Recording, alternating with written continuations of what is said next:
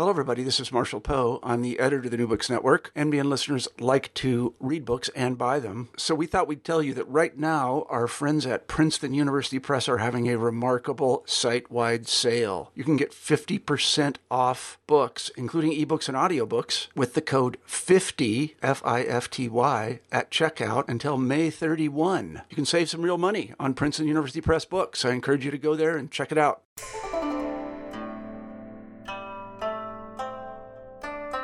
Welcome to the New Books in East Asia podcast series. My name is Nathan Hobson, and today I'm going to be talking with Laura Neitzel about her book, The Life We Longed For, Danchi Housing and the Middle Class Dream in Post-War Japan. It's out 2016 from Merwin Asia. Laura Neitzel's The Life We Longed For, Danchi Housing and the Middle Class Dream in Post-War Japan is a chronicle of the large government-sponsored housing projects called Danchi that were built during Japan's high-growth years, roughly 1955 until the first oil shock in the early 1970s. Though only a minority of Japanese lived in the Danchi, they took on an outsized place in the public imagination of and aspirations for the ideal new bright life of post-war Japan. The Danchi, which, as Laura will explain, were built by the Japan Housing Corporation, the JHC, to accommodate the rush of families relocating to the cities during this transformational period, were the symbol of a new democratic middle-class life freed from the quote-unquote feudal past, a great social and architectural experiment and the source of enormous social cathexis. Drawing on a wide range of sources from government white papers to popular women's magazines and paying close attention to the Danchi as an everyday revolution of the everyday, to both the positive and negative views in society of the Danchi and to their relationship to contemporaneous social imaginaries of the democratic capitalist affluence around the world, Neitzel paints a really clear and concise portrait of the Danchi as aspiration, but also paradoxically as a kind of nostalgia, a longed-for life that never really was. The book provides a clear and sensitive look at Danchi as modern design and design for modernity, as a fantasy of middle-class life and a middle-class fantasy, warts and all. Hello, my name is Nathan Hobson, and welcome to the New Books in East Asia podcast series. Today we have with us Laura Neitzel, and we're going to be discussing her book, The Life We Longed For, Danchi Housing and the Middle Class Dream in Post-War Japan. Laura, thank you so much for joining us. Thank you, Nathan. I'm thrilled to be here. Great. We're going to just start off with a quick question about how you got to this project, because I personally I have this feeling like Danchi are one of those things that are so obvious that they're almost kind of transparent, and people, it's such an obviously important subject, but it's so easily overlooked. So I'm really fascinated to hear how you got interested in this project and like how you got through it. Also, a little bit about who you are, where you're from, where you went to school. Sure. So I can start with the second part. I'm currently the academic director at the Committee on Global Thought and a lecturer in history at Columbia University.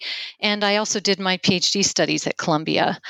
I came to this project as my dissertation project out of an interest in the early post-war period, and really a kind of large question about how Japan began to create new meanings after defeat, brought meaning to everyday life. And so I became really interested in less the occupation period than the period just after that, and on the cusp of high-speed growth. And the ways especially within popular culture, people were beginning to articulate new visions for a future, and how even concepts of the past were either woven within that or kind of left behind.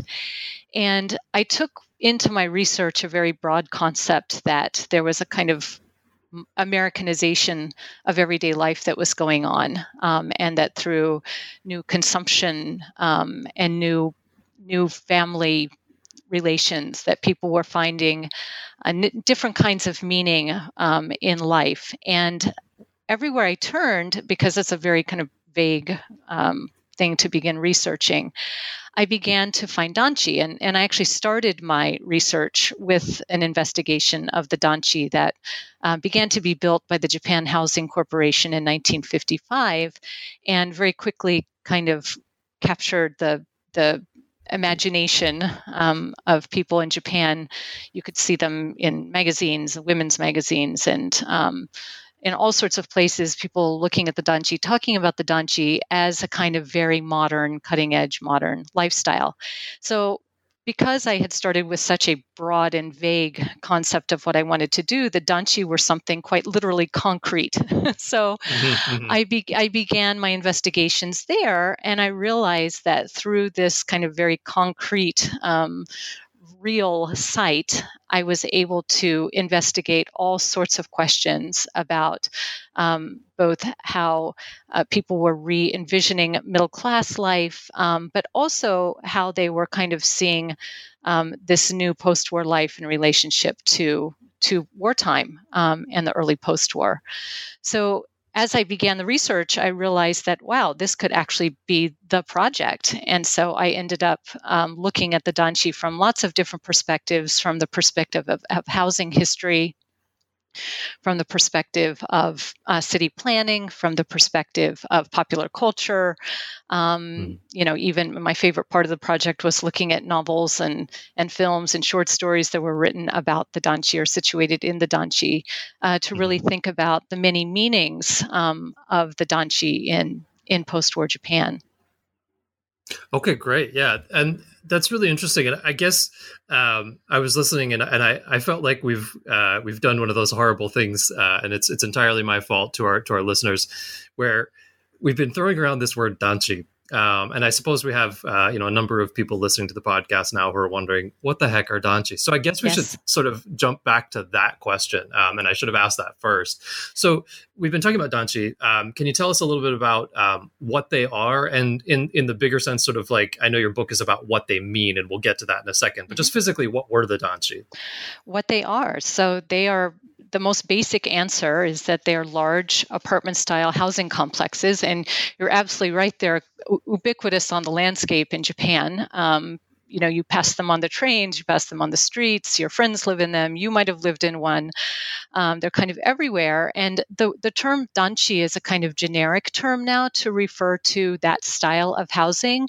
But in fact, it was the Japan Housing Corporation in the mid-1950s that kind of popularized this term and kind of, I argue, danchi-ized the danchi, or brought kind of meaning to the concept of danchi. And the Japan Housing Corporation was a public corporation that was formed in 1955 and mandated to increase housing stock. And so their real purpose was to be a solution to what was a continuing housing crisis coming out of World War II. And like much of the world, where this was kind of the high point in mass social housing in many parts of the world, it was seen as a quick and relatively cheap way to provide housing in the midst of vast shortages in any part of the world that was impacted by the war directly and even indirectly. Here in the United States as well, we had a huge housing shortage coming out of World War II. In the case of Japan, over half of the homes in urban areas and a fifth of them nationwide were lost in the war. New housing construction halted during the war. And then after the war, you had millions being repatriated from the battlefields and from the empire.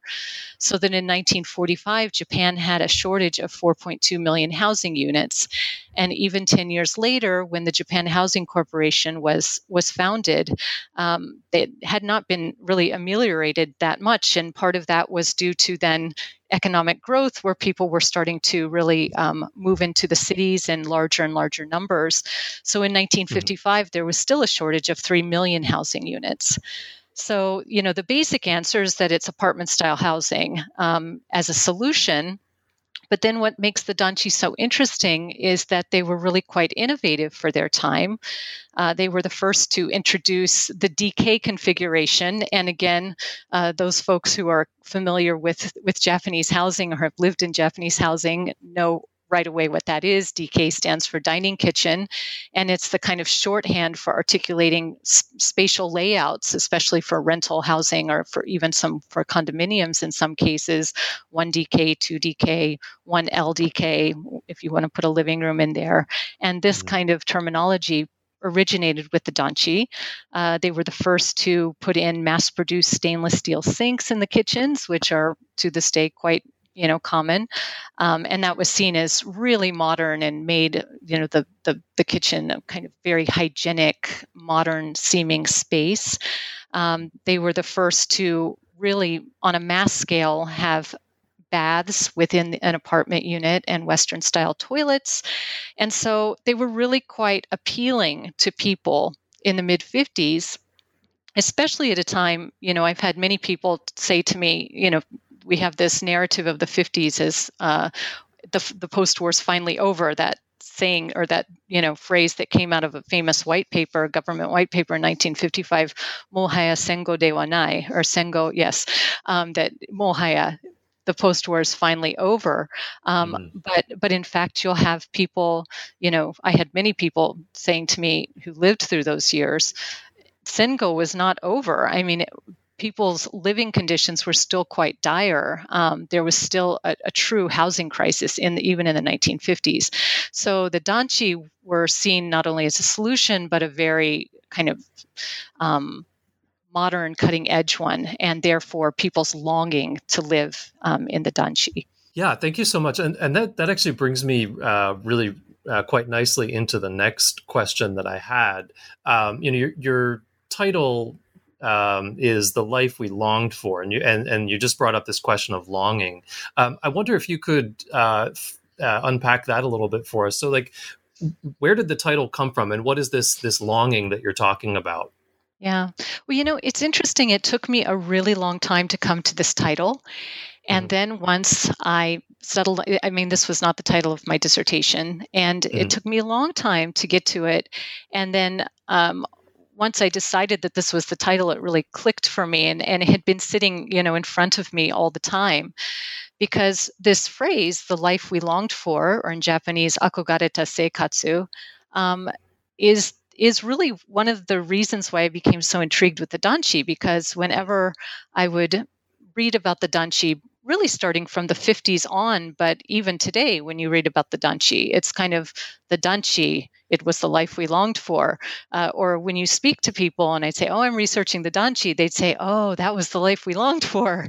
So it was this phrase, I was really intrigued by that, like, what does this mean? And even, in the 1990s and the early 2000s, people are saying, "Oh, that was the life we longed for," but in fact, it's so people's lives by the time you get to the 1990s had so kind of surpassed the lifestyle and the living standards of the danchi. So it really intrigued me, this phrase, and then it really clicked for me as a title when I began to try to think about the danchi within a more globalized context, and really realize that the story of mass housing, but also the story of kind of middle-class dreams being rearticulated and enacted in different ways after World War II, especially with mass consumption becoming more common in different parts of the world, that the life we longed for was not just a Japanese phenomenon.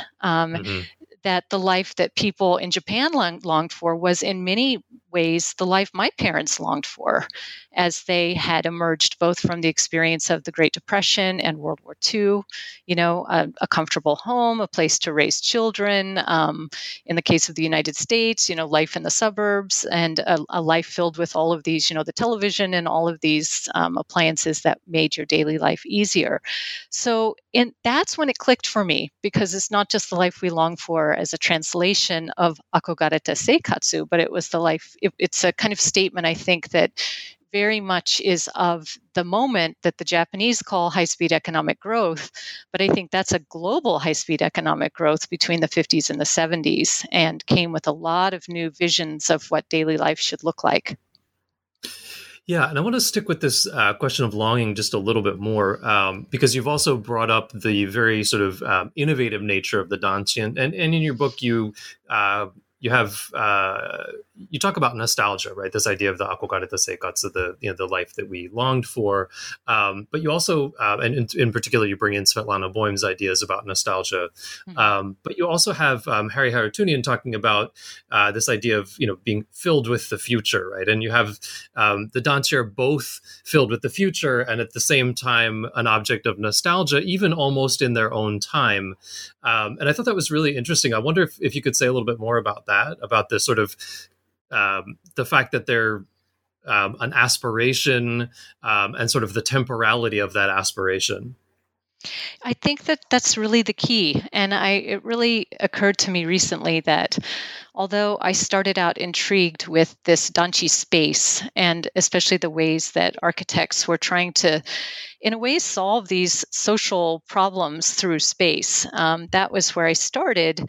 That where I ended up, and of course that never goes away and you can't separate that from temporality, but where I ended up was with being very, very interested in time and temporality and just the idea of a future and a feeling of futurity, if you want to call it that. The Harootunian's idea of being filled with the future, so that and that's, I think, what I was trying to capture about Japan at this moment of high-speed economic growth. It was a feeling that there is a future, and that it's certainly better than the past, the wartime past, and right. and the time of recovery. And so it was a kind of hopefulness about what was possible, and it became a kind of well-defined idea of what a middle-class life should look like. And there's so much wonderful work on this. But that you wanted to go to a good university, you wanted to provide good education for your children so they could go to a good university, so that they could get the good job, the whole salaryman life, which really, and I kind of lived through the tail end of that middle class dream, I think, living in Japan in the 1980s and things. It kind of felt like what Japan was to the world as well, but that it was very much of a very particular moment. And I think that this is very much in keeping with even a lot of the conversations we're having here in the United States right now about, the middle class dream. Is my life going to be better than my parents' life? That's always been the kind of middle class dream here in the United States, one of the ways that we define it. And that's seeming less likely for many people these days. So that, the danchi were of this time, and they kind of capture that, that feeling. So that the nostalgia that we have going on about the danchi in Japan today, which I tried to write a little bit about in the last chapter of the book, is not nostalgia for the brand new washing machine or whatever, but the nostalgia is for that feeling of development and of a future, of a tomorrow that's better than today. Yeah, I think that was one of the things that really struck me about the book was this connection between the future, what did you call that? The futurity, was it, of the sort of idea of the high growth era, and the sort of danchi as a particularly, a product particularly of that era. One thing that you just brought up in your answer there was this idea of the sort of ideal salaryman, white collar father, professional housewife mother, 2 kids who are both, doing well in school. That sort of that vision of a particular kind of consumeristic, bright life that was part of the vision of the high growth era. But one thing that sort of struck me in the book is you were talking about the gendering of the danchi, and in particular about the sort of spaces that were carved out for individual family members, right? So that in a way, like the sarariman, we talk about the sarariman family, and yet the danchi is almost a place where there's no place for the sarariman himself. And this was sort of really interesting to me. So I wonder if you could talk about the sort of the gendered aspect of the danchi, and like how the family unit was conceived of and worked within those structures. Well, for me, that the discussion really needs to start with what I have in my first chapter, which was the early post-war, and a lot of the ideas that architects were exchanging about living space. And I kind of call this the kind of pre-intellectual history of the Danchi, because obviously that space gets designed later.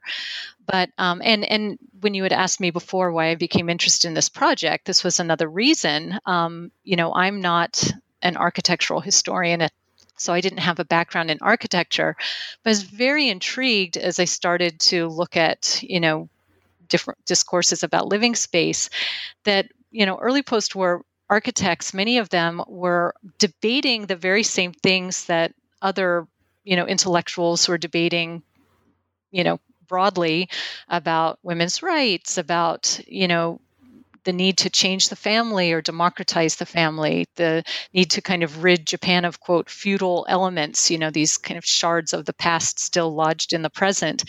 And it was so intriguing to me to then see architects having these very same debates, but then saying, but we can fix this with space. And so, one example, of course, is that, elevating the women within the home, and also really kind of challenging the concept of the family system and the kind of patriarchal family system.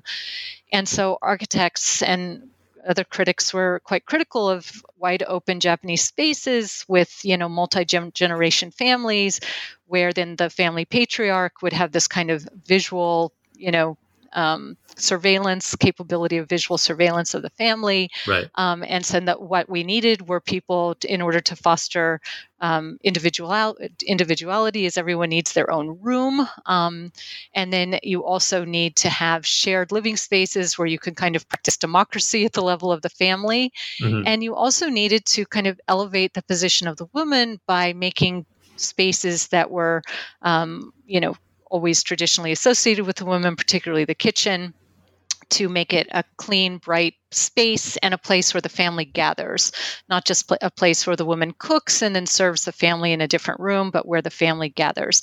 And so these were a lot of the ideas that were actually behind the design of the Danchi. And the idea was that these were going to be really kind of revolutionary ideas. And so then to me, it's really quite interesting how later, once this takes built form, that then there's this kind of real critique that now the women are the queen of the Danchi. And remember, a lot of this is at the level of discourse and social critique, right? And I'm sure that a lot of men surely enjoyed their Danchi space as much as the women did. But this kind of stereotype of all of the men heading off to work in their identical suits, and all the women with their little house dresses waving them off, and then the men, coming home late at night after going out with the other salarymen and going to the wrong apartment because they all are identical, all of these. And actually, that's the kind of trope that you see around the world, of that kind of cookie cutter, mass produced middle class life in suburbia. You see that kind of critique in Japan as well. So yes, the idea that women, and especially, and there was some truth to this, right? Because the Danchi were being built in the suburbs, and if you have the professional housewife, she was there kind of stuck at home, and the workplace was far away, and so the husband gets home late at night, and so there become these kind of feminized realms, and then this idea that the husband doesn't have a space in the home. Yeah, and I'm glad you brought up chapter 1, right, which is called The Revolution of Everyday Life. And I thought that was a really great way to, start off with this idea of sort of redesigning life, in a very, as you said, quite literally concrete sense. And also, this idea that we can, fix what's wrong with the old feudal Japan. And this idea of sort of, democracy at the level of building, I thought was a really powerful way to get us into the book. But you've started to talk a little bit. Could I just add something to that real quickly? Because I think the other piece of it is then, and probably the more profound piece in the long run, was the idea that that coming out of the war, that people's daily lives had been devastated, and here was an opportunity for people to really rebuild their everyday lives and their private lives, and with this, and really a critique of an idea that the state had intruded on the realm of everyday life throughout the war and before, actually from Meiji on.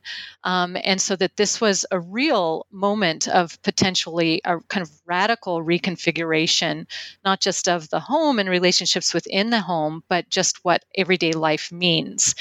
And so a true revolution in everyday life, not a revolution in everyday life that in the way that we're going to see the same phrase used in the 1960s to refer to, the washing machine and the rice cooker and all of those appliances, creating a revolution, a kind of consumptionist revolution in everyday life. The original kind of concept was as a potential for a radical transformation. Yeah, and thank you for clarifying that. And this actually brings me to another question I wanted to ask, which is that, we've talked about the Danchi being the product of a particular time, which is this era of high growth. And as many people know about Japan, that era of high growth is basically, depending on how you look at it, it's from roughly 1955 until the first oil shock in the early 70s. But by the end of that period already, you were seeing, and you've alluded to some of this already, some significant backlash against the Danchi as these very disruptive forces. And you have a sort of and you've just mentioned consumption as one aspect of sort of what was wrong with Danchi. That there were cultural critics who felt like it was part of this movement to create a consumer lifestyle based on privacy, these questions of privacy that were somehow tearing apart the fabric of what was good about, quote unquote, traditional Japan. I wonder if you could tell us a little bit more about that. Well, and I think that some of those critiques were of the moment as well, so that they're not all just bursting out in the 70s. But I do think the 70s are a kind of a moment of reassessment, especially with the oil shocks of the 70s and other things, and people beginning to really assess with pollution and other issues the very high cost paid for the decade and a half of high-speed growth. So, and of course, and it's something very real here in terms of housing being an hour and a half, 2 hours from a workplace. Land prices rising, making housing and of course, homes, not just, apartment housing. We're talking about that, but, the apartment housing was supposed to be a step toward owning a home, right? So, right. The expense of that and the toll on daily life that took in order to achieve what was the actual real middle class dream, which was that home ownership. And also a feeling like that original concept of a revolution in everyday life had been betrayed by this other idea of revolution in everyday life that, we're just kind of filled with houses filled with appliances. But how does this change anything? And in fact, we might not be sacrificing our lives for the state anymore, but now in order to maintain this lifestyle, we're sacrificing our lives to a corporation. So there is a kind of multi-layered critique of housing, lifestyle, the rabbit hutch, but also the meanings of everyday life and a kind of disappointment with how things have turned out by the time we get to the 70s. And I remember, when I first went to Japan in the 70s, people would say to me all the time, like, yes, our country is rich, but we are poor. Look at our little house, Yeah. And so this was very much internalized by people, this idea that their living standards were not where they should be. Yeah, this is actually particularly poignant for me as I'm for the first time in my life just recently bought a house, and it's here in Japan. And congratulations! Thank you. I'm moving from an apartment to a house that's actually smaller than the apartment. If you very can interesting. That. Yeah, it's very interesting. But one of the things I was thinking about, I'm originally from Pennsylvania, and I have a friend of mine who's from Levittown, yes. And we've talked about his experience in Levittown, and I've read up a little bit about that. And I wonder, I'm not sure it's entirely fair to compare the Danchi to Levittown, both in terms of their sort of suburban, aspirational, post-war model sort of aspirational lifestyle. But it occurred to me that was at least a useful way for me to get my head around what you were talking about. What do you think about that? And it's a very useful way to communicate this project to others, especially people in the United States. Yes. In many ways they were different. I mean, Danchi housing, this was apartment housing. It was rental housing. And again, it was meant to be a kind of temporary step to home ownership, although a lot of people live a whole life in the Danchi, but that was kind of the intention. Levittown, those were little freestanding houses.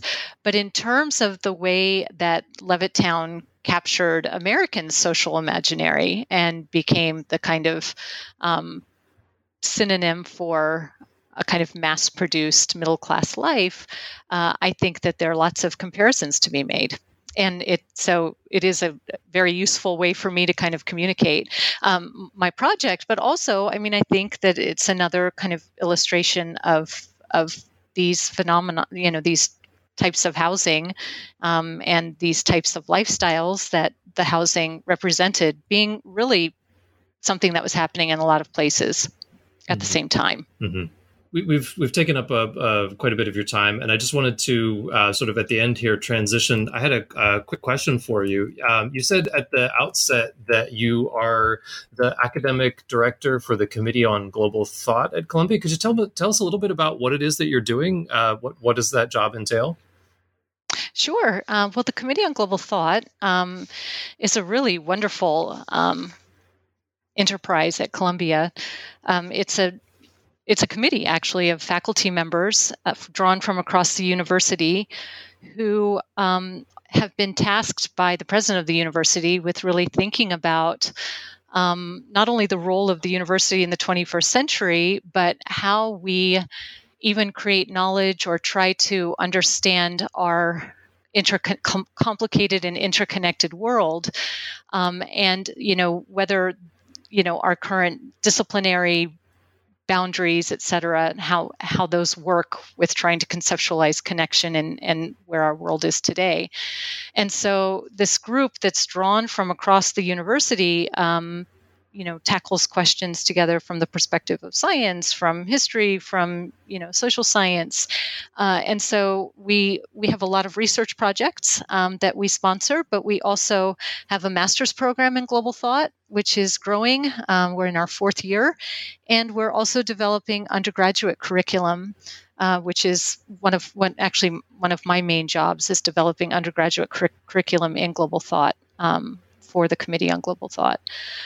So it's a really interesting place to be, and it's very much suited to my own interests, which are global, and I tried to achieve this at least a little bit in this book to try and really think about the ways in which this story is one that is bigger than Japan and connected to sets of processes that were if not global, at least held in common by a lot of the developed nations in the world in the early years after World War II. Well, that sounds like a really great place to work. I'm a little jealous.